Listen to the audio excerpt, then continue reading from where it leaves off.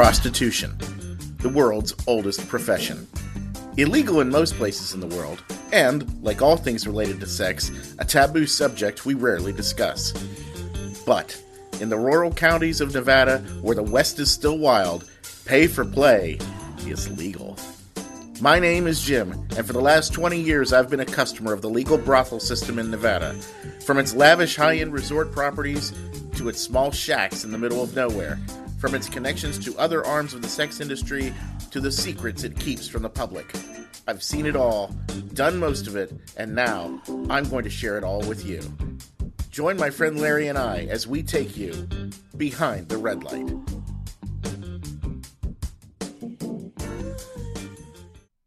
Hey, and you're back. Thank you for joining us again this week. Hopefully your week starts out really sharp on this Monday morning, or if you're listening later, your Thursday afternoon at 3. Hopefully you got that coffee in you. You're going to get down the road. Things are going to be good. But welcome to Behind the Red Light. I am Larry, your main button pusher, and the voice you heard earlier was our resident pervert, Jim. Yes. Say hi to the fine people, Jim. Well, hi people. That's all I got. That's all you got. That's all I got this How's week. your week going? It's going okay. Well, we're closing out the year. Happy New Year to all you fine people. This is when this drops. We don't really know when this is going to drop. Probably in January. No, I think this one... Now we're giving away too much of the back. Now, see, we've just ruined the image here. We've given away all the backstage folderol and nonsense. Wall going and oh whatnot. My God! No, let's find. But if you have listened to, if you are going to listen to this after the New Year, Happy New Year. If you're going to listen to it before the New Year, Happy Holidays. Something like that. Yes. Something like that. Actually, now that I think about it, let me see here. This will actually be out, I believe, the day after Christmas. Oh, well then. So for those of you who celebrate, Merry Christmas. Happy Kwanzaa. Hanukkah. Plentiful Kwanzaa. Happy Hanukkah. Happy Boxing Day. Yes. And hopefully you had a Festivus for the rest of us. Yes. However you celebrate, regardless of what it is, we hope that you had or will have or are having an enjoyable holiday season. And most importantly, we hope you're surrounded by family and friends and love and yes, good food and good times. And hopefully some warm. good sex. And well, sure. What? And speaking of that, we're going to talk about that's actually a very nice lead-in because we're going to talk about a place where you cannot have sex. Well, but theoretically, but is a staple as far as the sexual community or things that you can buy of a sexual nature. Yeah, so I have long since called it the gateway drug to the sex industry. And, of course, we're referring to strip clubs. Yes, I've always referred to it as a money pit. Well, I disagree with that statement. Well, you can, and you're allowed to, because that's why we're having this conversation today. Because when we were coming up with topics, as we do for each and every one of our shows, we didn't quite know how to breach this one. I mean, we've talked about... Well, we've talked about the illegal things that can happen. The illegal things, yeah. But we've never actually talked about the strip club itself. Sure. So my personal opinion is, and I have told family members this, that I do not like strip clubs because you cannot take it home with you. Mm-hmm. There are certain things, there's nothing you can buy at a strip club that you can take home. And then we brought up the amusement park. It's like, yeah, but you can go on the rides at an amusement park. Yeah, no, not at a strip club. Not at a strip club you can't. It's kind of like a museum. Well, that you spend money on periodically. It first of all, it depends on where you're at and what the laws are. First of all, well, let's discuss your involvement with strip clubs first before we go down, because we're going to meet all sorts of interesting characters and people and have good folderol. So, first of all, I've been going to strip clubs, and I've gone to them all around the country for years and years, of course. But I also managed one for a year. Yeah, so that is in particular what brought on this, because you've had a very intimate knowledge of... Boy, have I ever. So let me just... All sorts of interesting things. Let me say this. Before we get into this, I will say this, that the average rules, most places, are that no hanky-panky can occur, meaning that you cannot penetrate a woman in any way. So typically speaking, you're not allowed to touch her around the anus. You're not allowed to touch her around her vagina, but other than that, most of it's fair game as long as she's consenting, like say in a lap dance room, for instance, where a lot of places will allow you to touch her breasts, her butt, her legs, her hips, that sort of thing or whatever. Poke her in the nose, pull her ear. Sure, if you're into that, I suppose. Why wouldn't you? It's like, let me pick your nose for you. Ew. Well, I don't want to know. I don't want to go into that hole. What kind of? So, in any case, I don't know what happens back there. Oh well, none of that doesn't happen. But in any case, that's the generalization of rules at a at a strip club, and of course outside at the stage area and all that stuff, you don't touch. There's no touching allowed, or what have you, or anything of the sort. So that's in general how most strip clubs function. And a lot of times there's a separation between the lap dance room and say the champagne room, where the lap dance room you can't touch, but the champagne room, of course there's the limited touching involved. Whatever. I mean, there's different rules, different places. If you're going in a place, guys, make sure to ask the rules. Know the lay of the land before you do something stupid.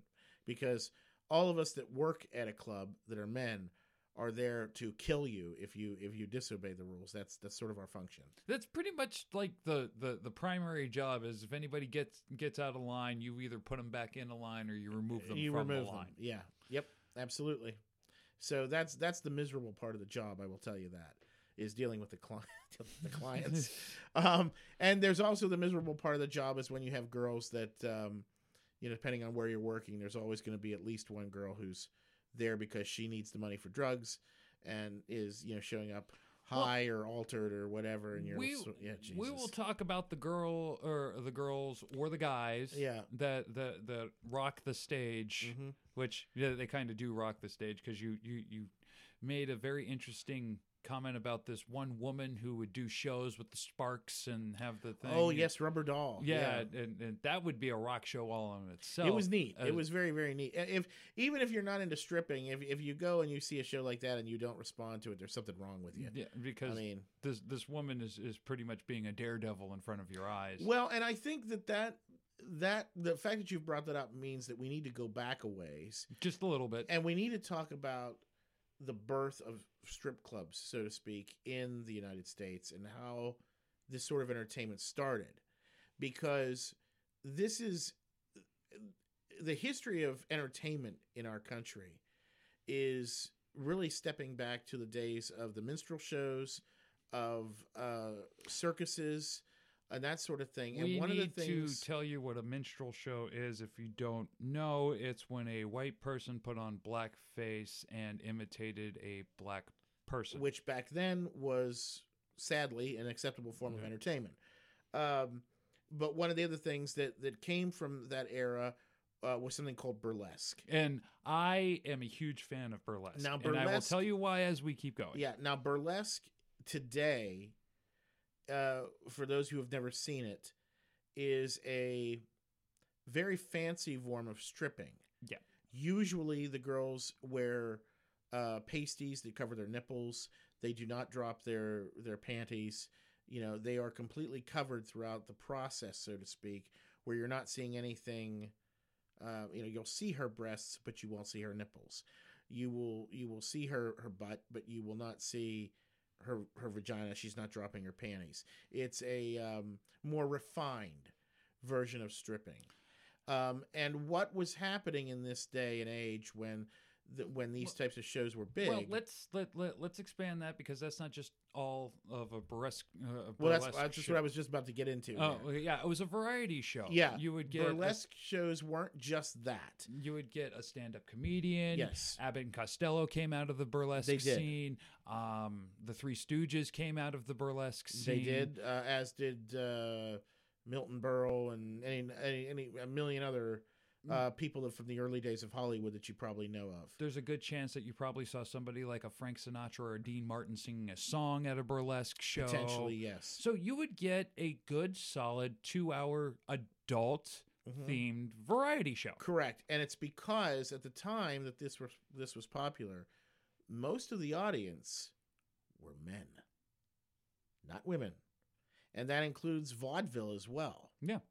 So it wasn't until later in that scheme of things that vaudeville became more of family entertainment, and that has a lot to do with the rise of the middle class. All of a sudden, people had expendable income; they were looking for entertainment options. And what would happen typically is if somebody was starting out as a performer, they might start at the minstrel shows to get a footing, and if they worked their way up, they could get to burlesque shows, and if they worked their way up from there, they could get into the vaudeville circuit. And the vaudeville circuits were, for those of you that are familiar with professional wrestling, the vaudeville circuits were very similar to territories in pro wrestling, in the sense that you would work a certain circuit that was owned by a promoter. They would send you around those circuits, and then you'd get traded off and go over there and over somewhere else, and so on and so on. And you were always on the road. And that was all of these things, vaudeville on down, was considered lowbrow entertainment, so to speak. It was for the average person. And think of the travel, because they would have the train too, that they would have to travel on the train. Right. So let's say your first week you were in California going all the way up to Washington, and then you would head out into the Midwest, and you'd hit all those cold territories that nobody wants to hit because they've got nothing out there. You're going to gain like 300 to 500 people a show, if you're lucky. And then you head down south in the Texas, Louisiana, Mississippi, Alabama territory, and then you swing up and made your real money. Now, some people may disagree with me, but no, truth is truth. The real money was on the East Coast.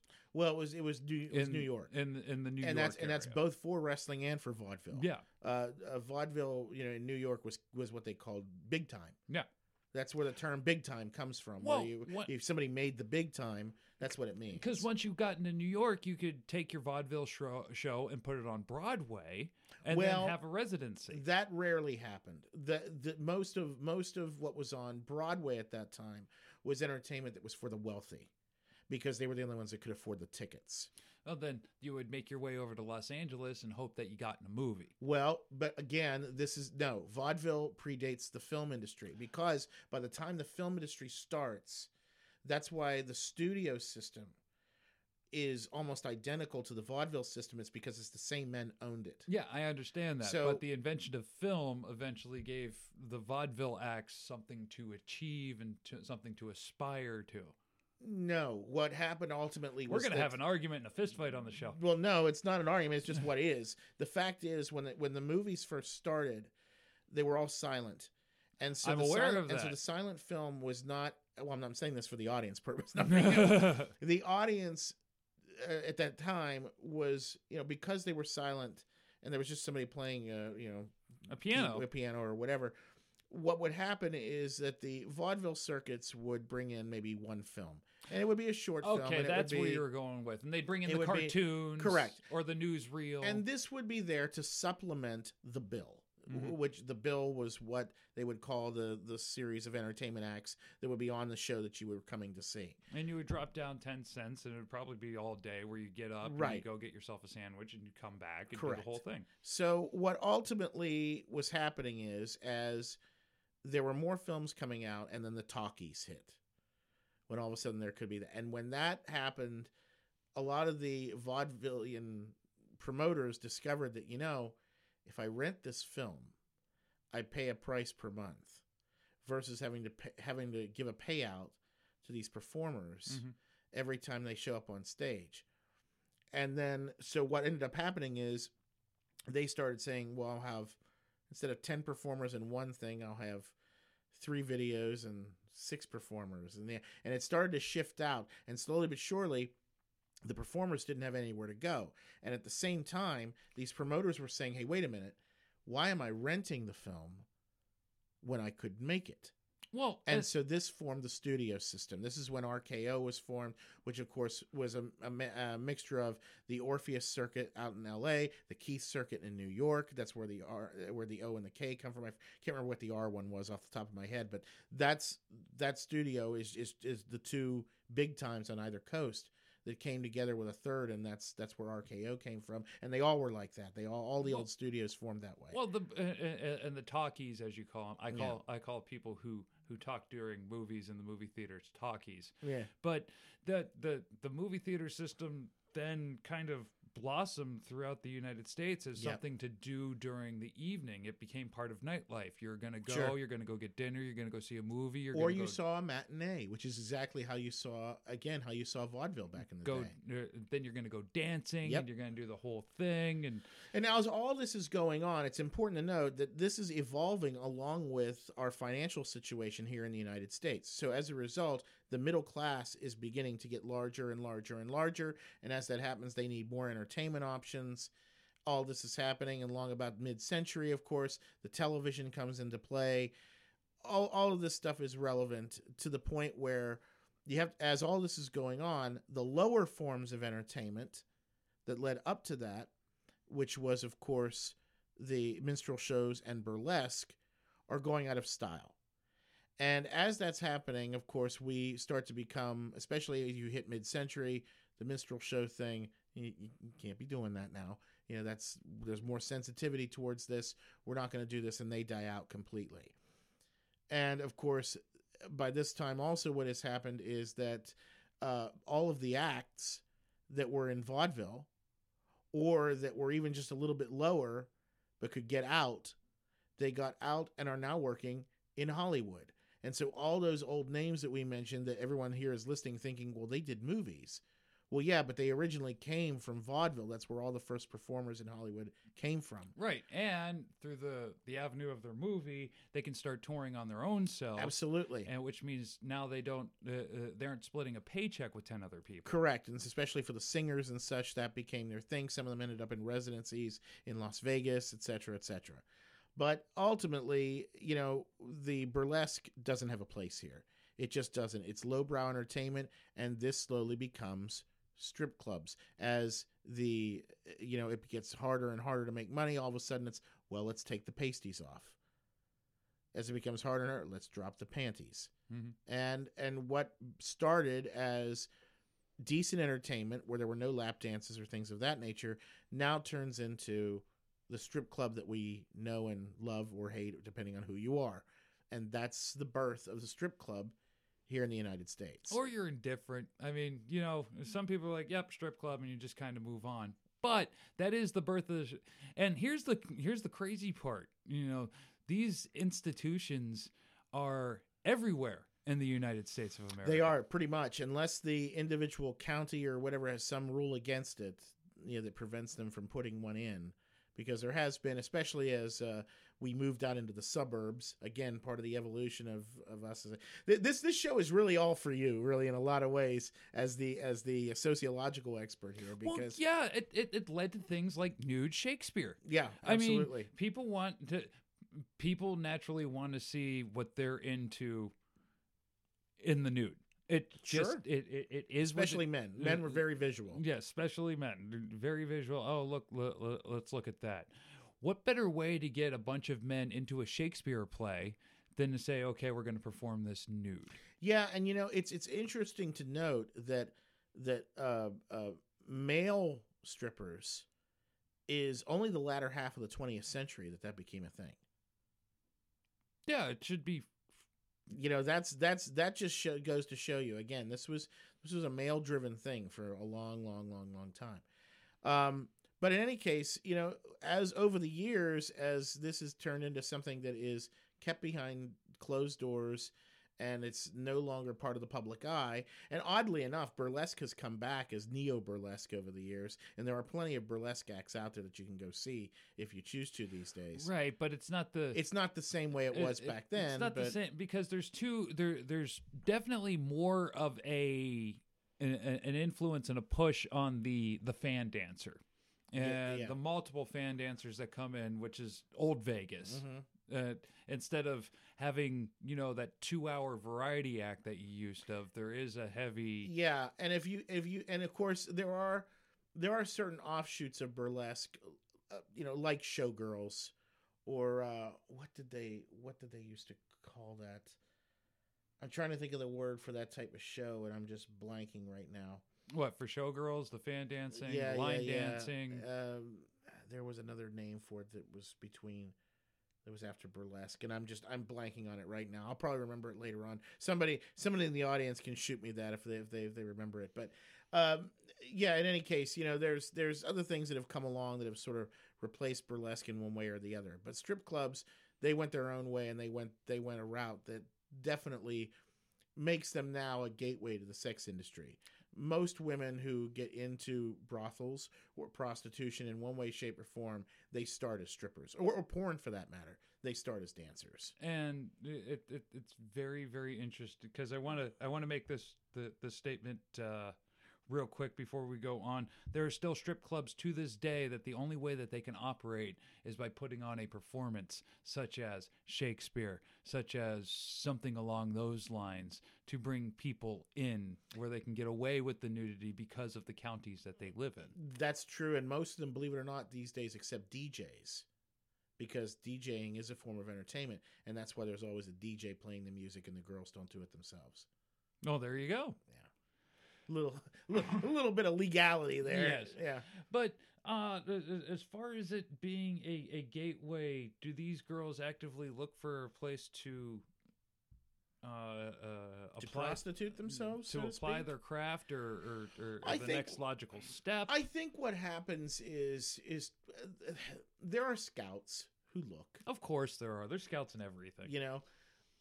In recent years, as porn has become more acceptable, there are girls who will actively get into dancing knowing that they can use it to bounce into porn. Or OnlyFans. OnlyFans. Or that.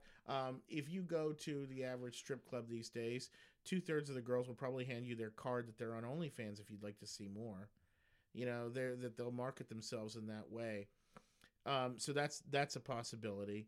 I think when it comes to the prostitution aspect of it, I think what tends to happen is girls will get into it, and they might work at these clubs where people turn a blind eye. And so in the back, in the champagne room, there are things that are accessible if you have enough money. And then from there, she realizes that this is pointless to be back here and dance and have to go up for stage sets when I could just get right to this and make the real money. And so pragmatically they say, I'll look for a way to do this. And they either become an escort or they decide to look into one of the houses in Nevada. And with that being said, we are going to go into extra innings on this one because we have yet to discuss the kind of women who work at the strip club and their needs. We have yet to look at the types of strip clubs, and we have yet to look at the men who go to strip clubs. Sam, we're going to look at that next time. Yeah, and I say we are going to look at that next one. So this is our first part 1 of a part 2 series that we didn't think we were going to do, but here we go. Guess what? We're in it now. All right. Well, in that case, Larry, how are they going to contact us in between if they have questions about what we've done in the first part? Well, I feel that they should get a hold of us via the email system that we have set up. Through electronic email, you can go to behindtheredlight702 at gmail.com. Yes. Leave us a wonderful message. You can do it discreetly, or if you're one of those religious types that feel like you want to just crap on everything, go ahead and we'll read if you want to do that, we'll tell everybody who you are. First of all, yeah.